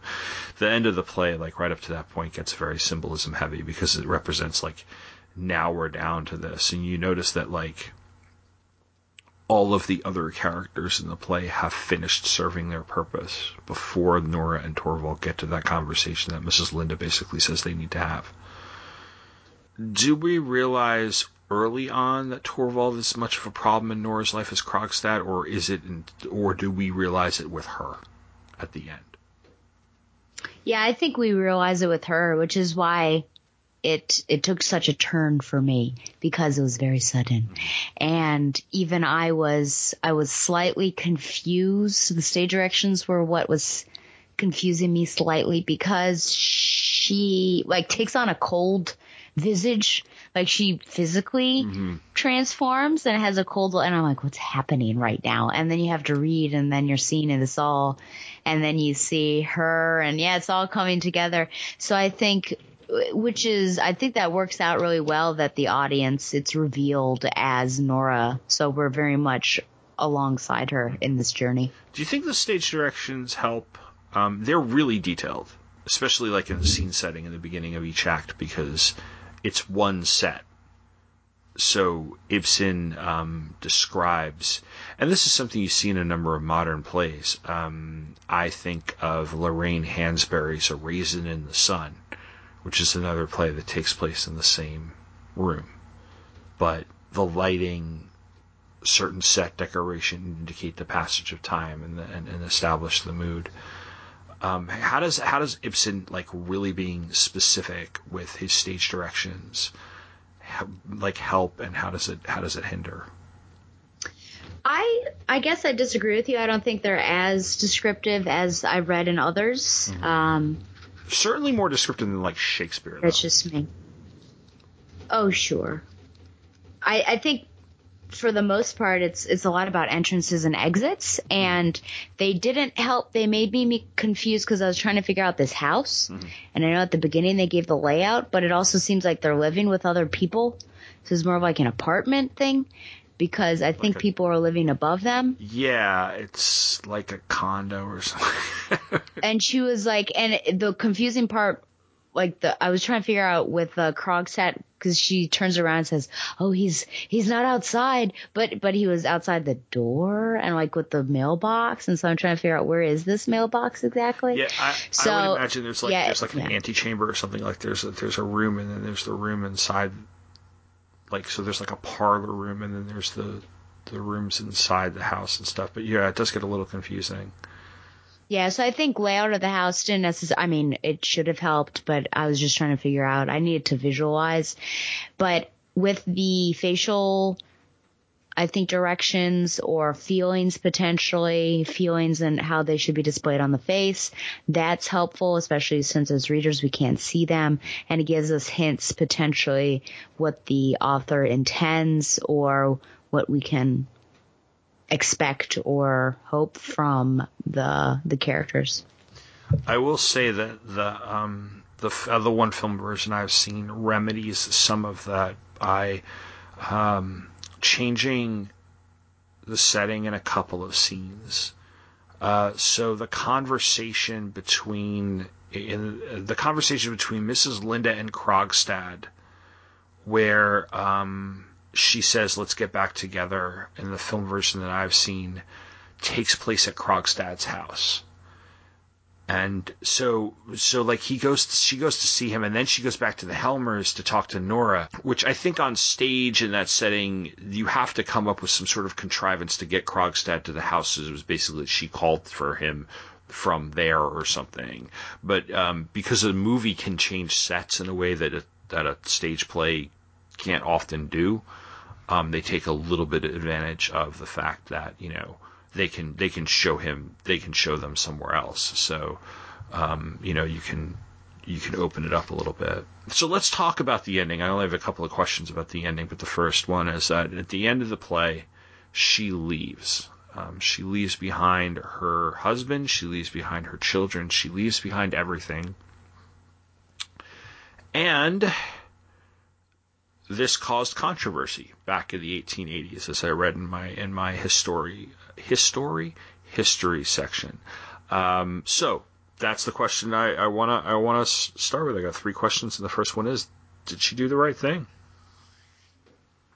It's complicated. I can't say yes or no to that. I'm afraid it's too much to answer. Okay. For herself, if no other person was involved, absolutely. I think, unfortunately, there are kids involved. And even how she leaves, it's, it's a little spiteful. You were talking about how spiteful Helmer was being, Torvald, was being in regards to his wanting to fire Krogstad. And here it's similar because she almost throws back his words in his face and saying, well, you wanted to take the kids away and bring them up anyways. And so now I'm giving you that opportunity to do that. So, hey, man, women's liberation. But in order to free herself, she's also abandoning those children. And they've done really nothing, unfortunately. They're the innocents in the matter. They're all under 10 years old. They're all. So I can't really, and I don't know if there's ever going to be a situation where they're not necessarily innocent in the matter. But I was talking with someone today in the workroom. I said, oh, what do you think about this? And she did make a right point that there's so much more pressure and I think negative miasma or stigma on a mother leaving than there is a man of a father. Yes. Which is, and I was like, yeah, that's pretty true. I can't explain it, but yeah, that's absolutely true. So, I wish that she, and I think to myself, what really would it have changed had she brought her kids along? Like, she would still be supporting herself. She would just have kids with her and she could potentially be, she could still play with the kids. She'd be on their level, but she could be a new person and raise them as she sees fit. But she's got to it's like she's got to strip away everything. And so it's just very extreme. I understand why, but it's both good and bad. So I can't answer yes or no. Those are my thoughts on that question. This is the problem. One of the problems is seeing the play from viewing it from a contemporary standpoint, because Nora back in the 1880s would have had very few rights as a divorced mother, and Torvald would have gotten custody of the kids with no problem. So no matter what, the courts would have probably sided with him. So the fact that even if she tried to take her kids away, if he wanted to, he could go get them. Nowadays. And what is your evidence for that exactly? You're saying America in the 1880s? I think just in general, I think I've read this in Norway, like, even, and there have been laws helping women, just in this country and other countries, helping women escape, that would allow women to escape marriages that were even worse than this, have been passed to protect mothers and provide a more even playing field, a more level playing field in terms of custody battles and things like that. So that's one thing. But the other thing is this is something that I always pointed out when I used to teach this to my students as kind of a counterpoint, because a lot of them do get offended by the fact that she leaves her children behind. She's not a mother to them. She's a playmate to them. Anne Marie, the nurse, is raising them. But she never once, in the course of the 3 acts, the few times we see them, does anything that suggests that she's doing anything parental. And neither does Torvald. And the idea that they've essentially given them to the nanny to raise, and the nanny's the one who does all of the, the nanny's the one who reminds them to, wash their hands before dinner or whatever, and establishes the rules. And the only time we see Nora interact with her children where they're telling them all about their day and oh, my little dolls. And she even says, I kind of started doing that with the kids. I started playing with them when they were my dolls too. And she plays hide and seek with them. So she's not necessarily an adult around them. I don't think it justifies leaving her children, but I think that it's something that you have to kind of add to the perspective of when you talk about leaving her children and things like that. You have to remember that she's not a mother. She is a playmate to these kids. And so the idea that they actually, how they would react would be very, very interesting to see. And then there's, of course, the issue of when people do get divorced or they do fight in marriages, and this is a little more modern day of a take on it, the issue of staying together for the sake of your children and whether or not that's healthy. I know that's probably a lot to unpack. Yeah, am I supposed to respond to any of that? Yeah, go ahead. I'll say I think part of it isn't her fault. It's the times in regards to the play thing and the nurse. I think that's going to be, I mean, I'm going to assume that Norway is similar to England or something in the 1880s. Yeah. So even though I pressed you for evidence, I guess I'll just go along and say that, sure, it's the same. And I also think it's supposed to imply that while they're not rich, they're well off enough to afford a maid and a nurse. You know? Yeah, which is weird because it seems like they're in financial trouble until he gets this job. Like, he's even telling her to be frugal. So it's just weird. But you can tell, I think she loves them because, you know, she's really wants to get these gifts for them. I think, you know, there's concern for that more than for herself. Yeah. And at first you think that she actually is selfish because she's asking for some money. But then again, the depth thing, you figure out really what she's doing. She's squirreling. She's squirreling the money away. And I think they would miss her because the hint I get from that is when she said she couldn't play with them anymore. And then the nurse comes down later and says, they really miss you. They wonder why you're not with them as you normally are. And so I think there's a hint that they would miss. And then what was your final thing? It's basically the point, staying together for the kids. Oh, sure. Is that keeping up appearances in the same way that, like, Torvald was like, you know, you can't raise these children, but you're still going to be my wife because... He suggested it twice because the second time around where she's like, he's like, can we still be together? Can we stay live in the house like we're brother and sister? Which but I know that's not what he meant, but no, sure. I think I see it as two different. Like obviously, you know, on paper it's the same thing, but with the one, it was very negative. And with the second one, it was like the curtain has been dropped. So they both, I think, understand, and he might now be in an unreality, but she's certainly more understanding of what or who he truly is. Yeah. And I guess that could still technically be negative, but I feel like it'd be good because it'd be the first honest moment that they may have had in their entire relationship. And so maybe to strip it away was because at first I really didn't like what Christine did, because she was saying like, this, you need to let that letter go because there's a bunch of weird stuff going on in this house and everything needs to be out in the open. And I'm like, that is not your decision to make, lady. Right? But anyways, it did strip everything down. And so from there, you know, things could get better. I think, you know, we get into with this, you know, staying together for the kids. I and you, I'm sure, we teach kids that might be in split households. Mm-hmm. And it's actually, I think it will continue to be hard for them. They get used to it. But when it's happening, it's really rough. It's really rough. And, you know, I teach 8th graders, so they're already somewhat, you know, chemically imbalanced because of their hormones and things like that. And so then, you know, you're seeing kids. I mean, there's one currently going through something really weird with his family. And, you know, you've got these little boys that are, they're 13 years old. They're young men, I guess. Young men crying. And it's like, oh gosh, what is going on?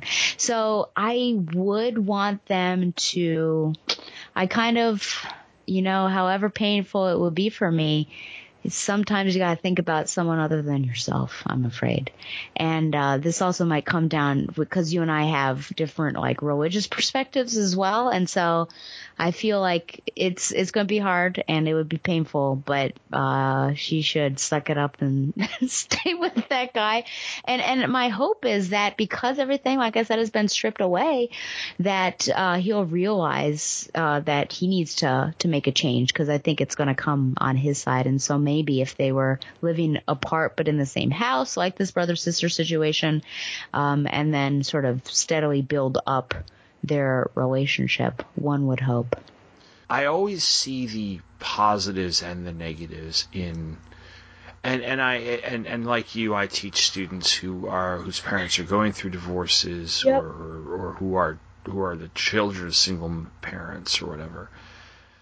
And I've seen students who act out because they're going through these, but then I've also seen friends, and now I'm of the age where I have friends who have divorced their spouses too, and the decision actually was a really good decision because they were in terrible situations where their spouses were emotionally abusive or physically abusive in some cases. But in other cases, I've seen like parents of friends that I've had for years, or even friends of mine, or even parents of my students who have sucked it up and stayed together, and to a certain extent, and sometimes it has worked itself out well, and sometimes it has worked itself out and basically everybody's miserable. So it's a really complicated issue and a discussion to have, and which is why I always push back when I hear that's horrible, she left her children, because I think the discussion we're having is the discussion you need to have around this play and the ending, in that, like, you know, when you're an adult and you make these decisions, you do have to think through the consequences and the ramifications. We never get what happens beyond this. And, you know, her thought, and this is gonna come off as really insensitive. So I'm gonna apologize in advance because and you'll understand what I mean. So before she leaves him, and before he goes off, he finds the letter, she's gonna kill herself. And there is something very easy about that, and there's something almost like the old immature Nora about that. And I'm not saying that suicide is easy and suicide is immature, but in the context of everything, it's the dramatic type of thing that's like the polar opposite of sucking up to her husband and being the little lark and the squirrel.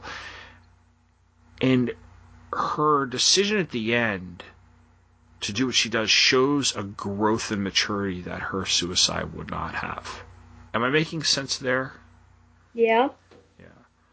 But you're also preaching to the choir, because I started off this whole show by saying that I hate any sort of literature that the heroine, especially, but anyone kills himself. And I don't know if that was a trope during this day. Like, maybe it was. You know, we're talking about the late 1800s. There were a number of stories where, like, tragedies where female characters killed themselves like that. And Ibsen, like, purposely waited until the end to turn it on its head. And I do like the fact that he turns it on its head. I like the point she does make. I mean, leaving him or not, I like the point that she does make at the end, where she essentially turns to him and says, we need to have a partnership here. That I'm not your lark, I'm not your squirrel, I'm not your possession. And that if we're ever going to have a real marriage, that, like, we're doing this together. It's not me, you know, I'm not here for you. You know? And I think, I mean, to me, that's one of the points that Ibsen really is making about the equity in a marriage, I guess. Yes, yeah. I have nothing to add to that. Okay. And I think he comes to realize that in the end, or at least hope. I'm hoping that it's not just I'm going to play the game so I can get her back, but he actually works hard at it, and they are able to get back together. But yeah, I think so. So, I mean, for its time, pretty pro-women. Mm-hmm. Yeah, very much. And what I mean, like, the last question I have before we get to the ultimate question, what do you think happens? She dies. You think she dies? No, I'm just kidding. That'd be the easy answer. No, I think she finally. Oh my gosh! As she goes out, well, she did say, she was going to go out there. No, I think which was really sick because that whole image about your hair is going to fall out when you float to the sub, and then all of a sudden she's thinking like, it's going to be cold, and I'm like, really, you're going to go with the thing that terrible person put in your mind? It was terrible. It was dumb. But, why not just throw yourself under a train? Cough, cough, Anna Karenina.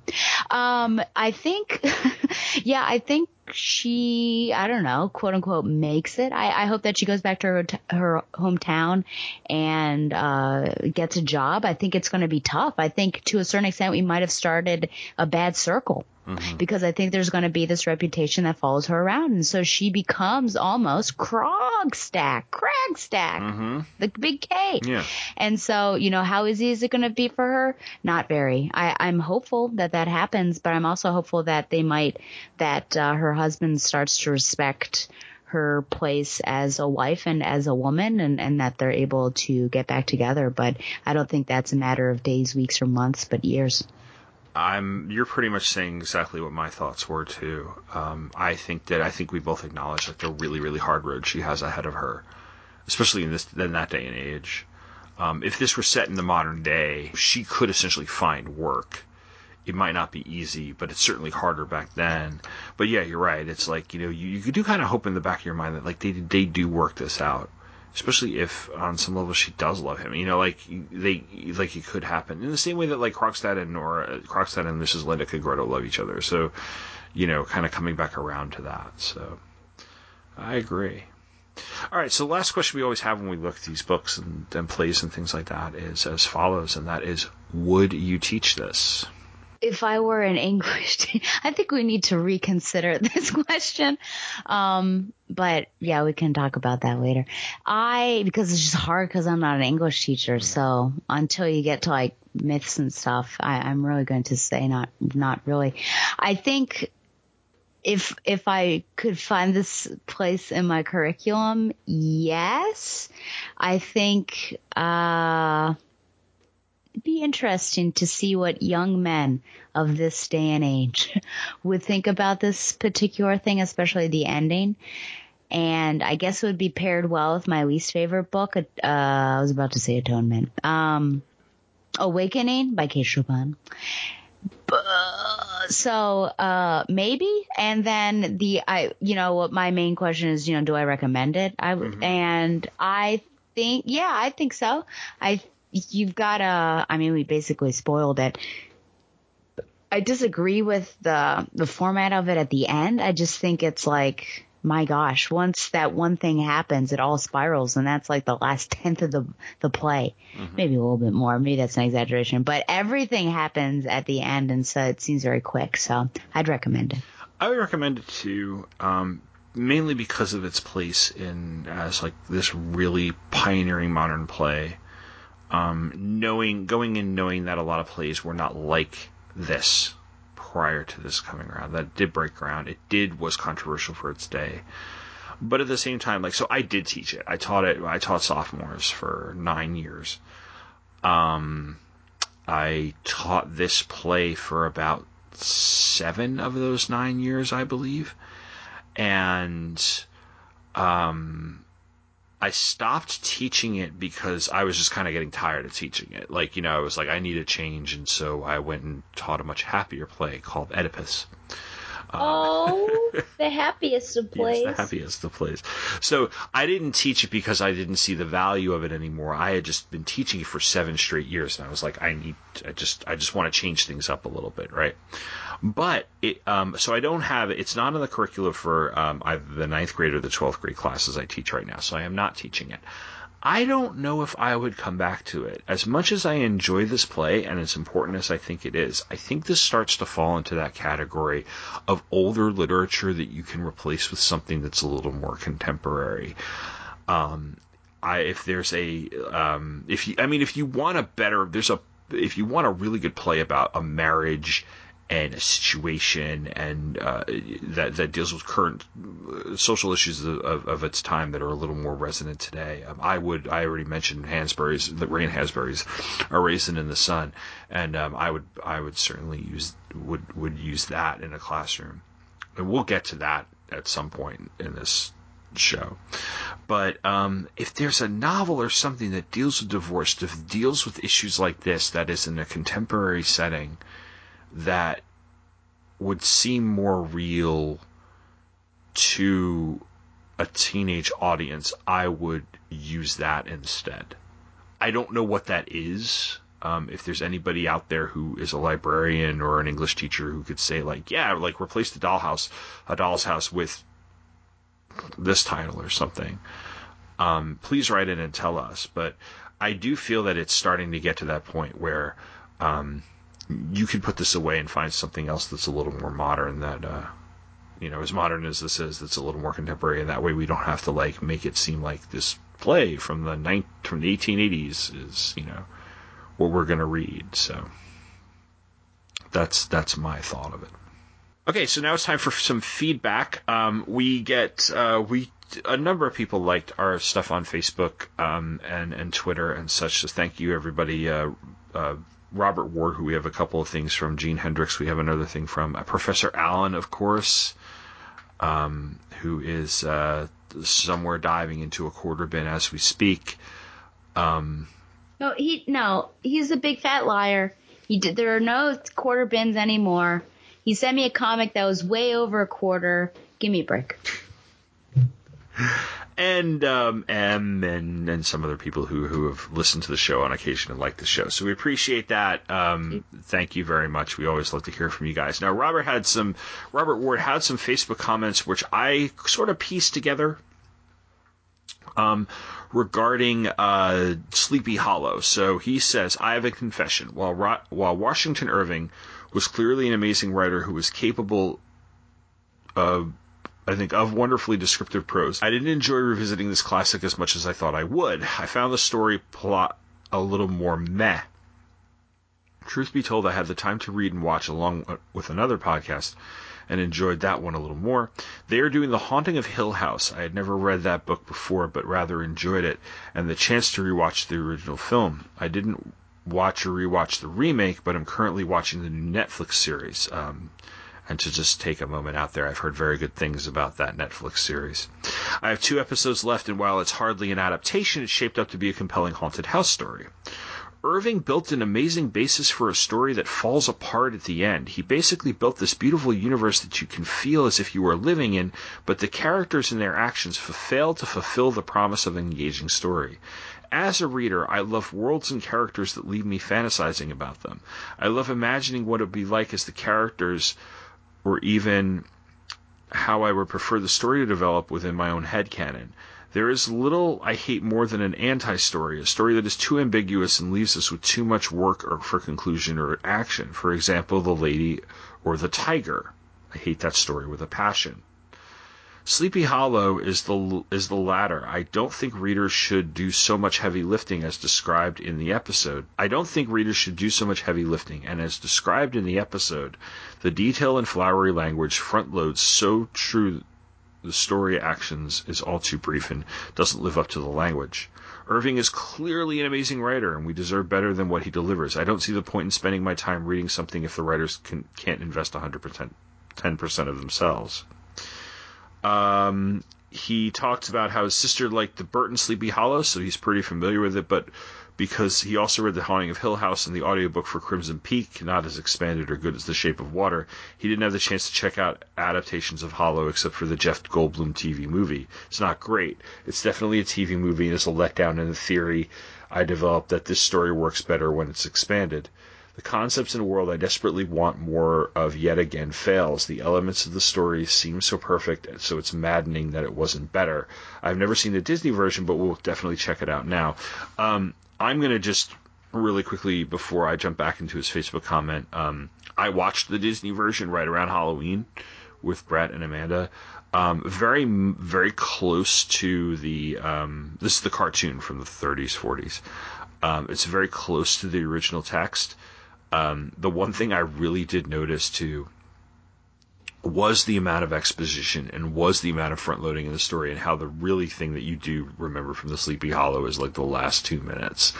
But I will say something that even my son and my wife pointed out as we were watching. There was the Ichabod Crane song, and I used it in our episode. Sorry, I used it in our episode. And they show Ichabod coming down the street, and you have Brom Bones.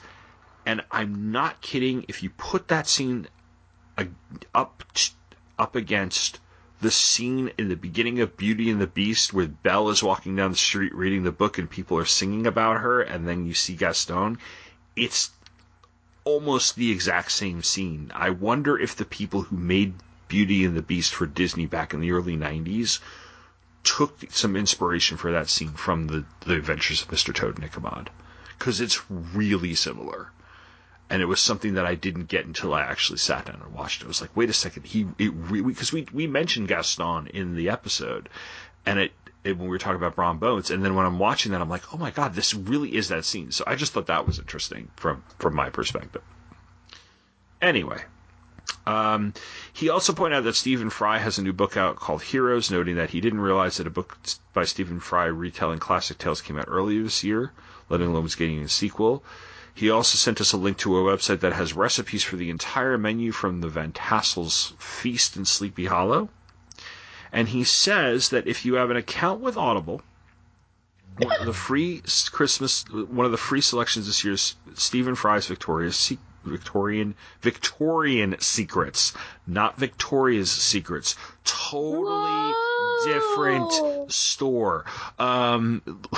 Last year, Tom chose A Christmas Carol and briefly touched on how bad it was for the poor. While not strictly the same, when I saw this, I remembered that in the stories I've heard. I once read a book called Charlie Chaplin and His Times, which obviously touched upon the economic situation for others throughout his life. I can't remember in great perfect detail, and if I had a physical copy, I would look it up, but the author related to how in the Victorian era the poor huddled together and attempted to survive off moldy bread in these obscene conditions. There were pamphlets that covered these horrible conditions, although they sounded sensational too, as they apparently painted that incest was rampant. Hearing the descriptions were very shocking and made me remember Alan Moore Hearing the descriptions were very shocking and made me remember an article about Alan Moore and how from page 1 he really wanted to paint a similarly bleak and horrific world. And I'm assuming he's talking about From Hell, which is his Jack the Ripper graphic novel. Watchmen's pretty sad world too. Yeah, it's even 7.5 hours long. The audiobook he's talking about is 7.5 hours long. But if you want some naughty Victorians and have Audible, check it out. I'll be downloading it tonight for sure. Naughty Victorians. Yes, and he also said, and we were talking about how the DC novels and stuff. He pointed out that there's a Killing Joke one that was solicited, and there is also a new Harley Quinn one called Mad Love, and his comment was, because of course it would be. So, but then he followed it up with an email, and Stella, you're going to read out Robert's email to us. Robert's no friend of mine. That's all I have to say. Here we go. Dear Tom and Stella, you'll know why, Robert. You'll know why. I didn't mean to, but it appears I said everything I could about Sleepy Hollow on the Facebook post. I didn't expect such brief thoughts, but what are you going to do? I guess I will look towards the future. Atonement. Oh boy. I can honestly say that I never wanted to watch Atonement, let alone read the novel. A few years ago, I listened to The Cement Garden, read by the wonderful Julian Ryan Tutt, but never had much interest in looking at the further works of E. McEwan. As I went to read the summary for Atonement, I wasn't won over either. Now I consider Tom the safe one and Stella the wild card. And this hasn't helped change my opinion. Tom's book choices never strike me with dread. But with Stella's, I admit I will occasionally have to take pause and wonder if this is the month that I finally take a pass on her book choice and abandon reading along. I wanted to follow along with your books because it's such a good excuse to discover new reads. You're seething as you read Atonement? This is insane. How are yours any different than mine? You killed off a bunch of dogs. And a moose. And I get all of this garbage? What? Give me a break. What else did you do? You did something else that was terrible too. But anyways, this brought to mind what I think could be a great hot seat question. Tom, your hesitation doesn't have to be as severe as mine, but oh my gosh, really? But which book or books, because he does give that option, chosen by Stella, and there's a typo because he said chosen, if any, has made you pause? Have you ever faced a book choice and started to wonder what in the world you have gotten yourself into? I already know what answer. Yeah, I knew it was going to be that one.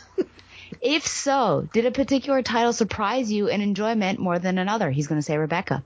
You don't have to single out at least You don't have to single out a least favorite, but I think it would be nice to hear you have a reflection on Stella's choices for the show. That's why this is ridiculous. You're not my book buddy.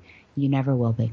So what, so you said Rebecca. No, I'm so sorry. You said Jane Eyre. Yeah.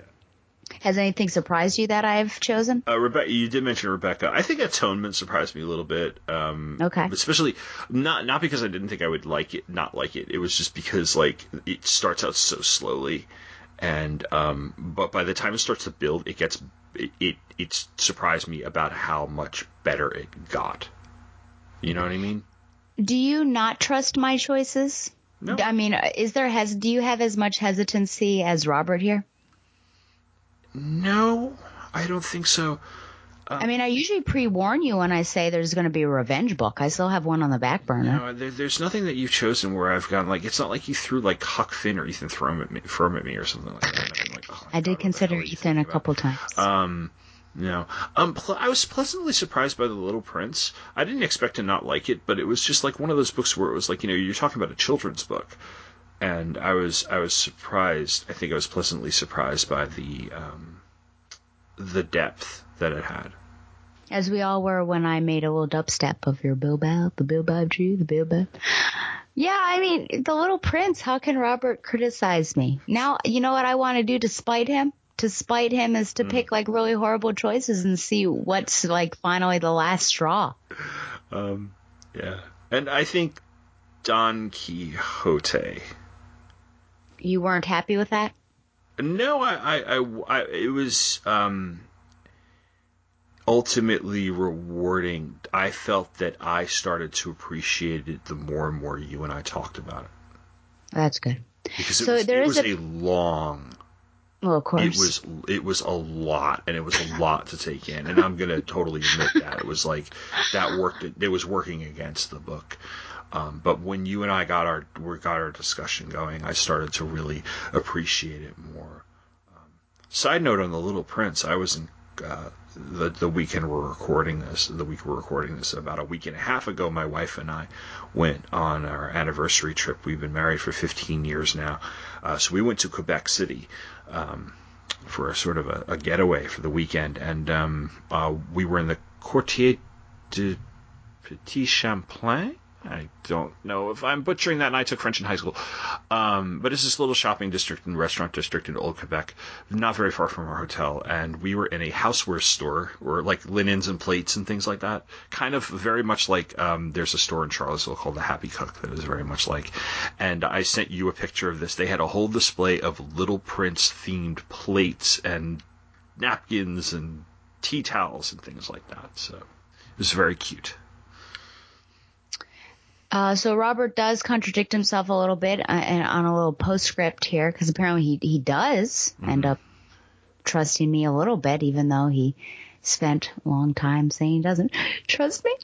So he said, I started Atonement earlier this week. My trust in sticking with Stella's loose canon choices remains intact.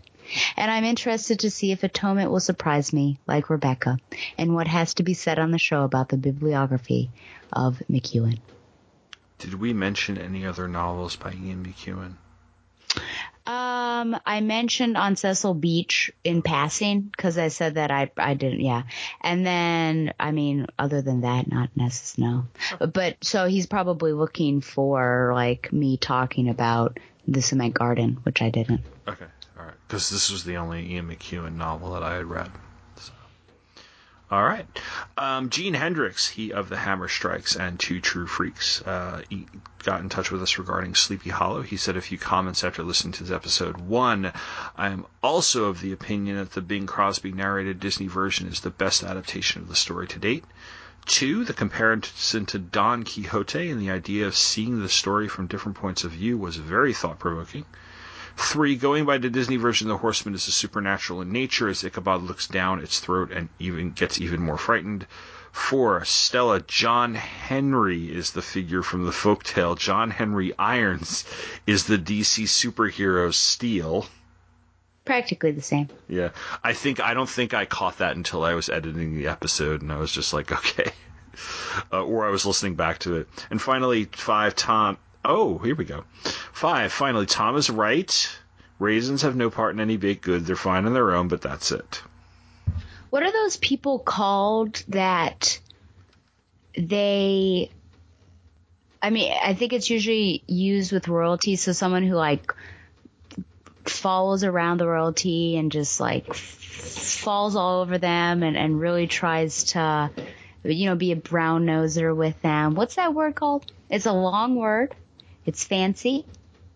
You know what I'm talking about? The entourage? No. Retinue? Mm-mm. Oh, man. No.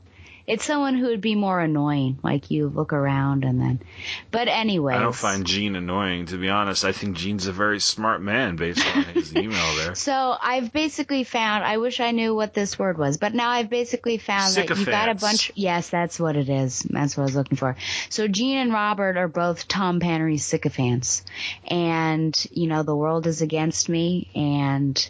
apparently everyone's just listening to the show because of you, and apparently your brilliant book choices. This is the only time in a podcast where anybody has ever told me that I'm right about anything. I'm usually being corrected, or being reminded of my faults. Welcome to a woman's world.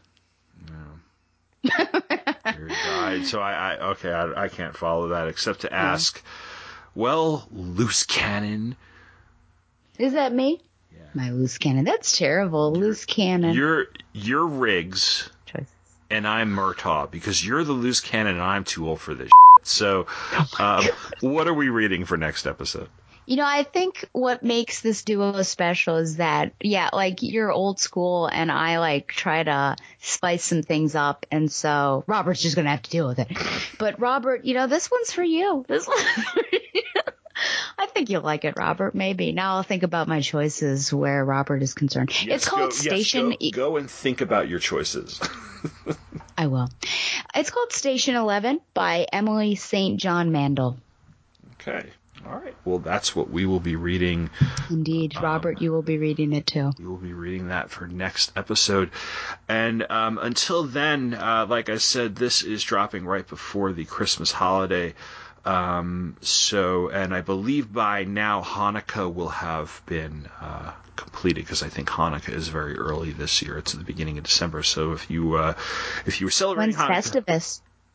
December 23rd. When is Kwanzaa? December 26th.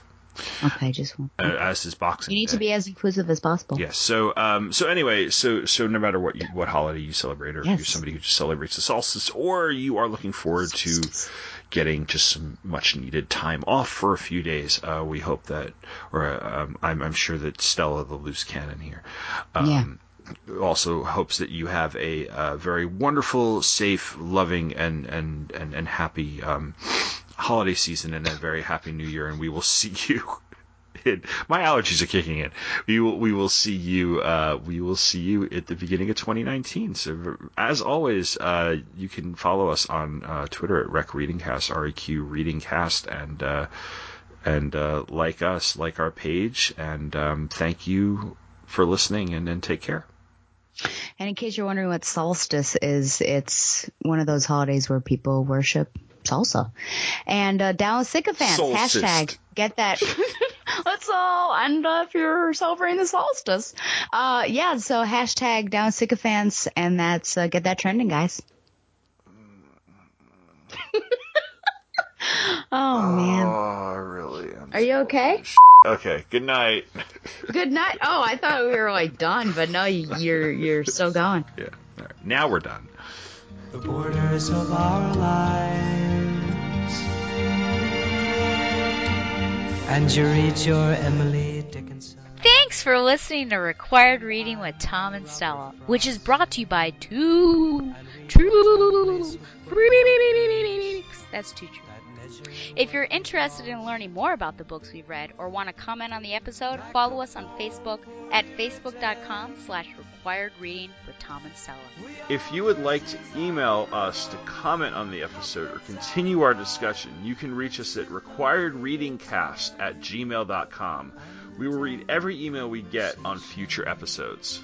We're looking for more visibility, so if you liked this episode or the show in general, why not leave us a review on iTunes? If you're interested in following along with the books we read, you can do that and support us at the same time. Just go to twotruefreaks.com, click the amazon.com link. Every purchase you make will go to support us and the other TTF podcasts. It costs you nothing extra, but it really helps us out. Thanks again for listening, and come back next month for our next episode. And I only kiss your shadow, I cannot feel your hand. You're a stranger now unto me, lost in the dangling conversation and the superficial stars in the borders of our lives.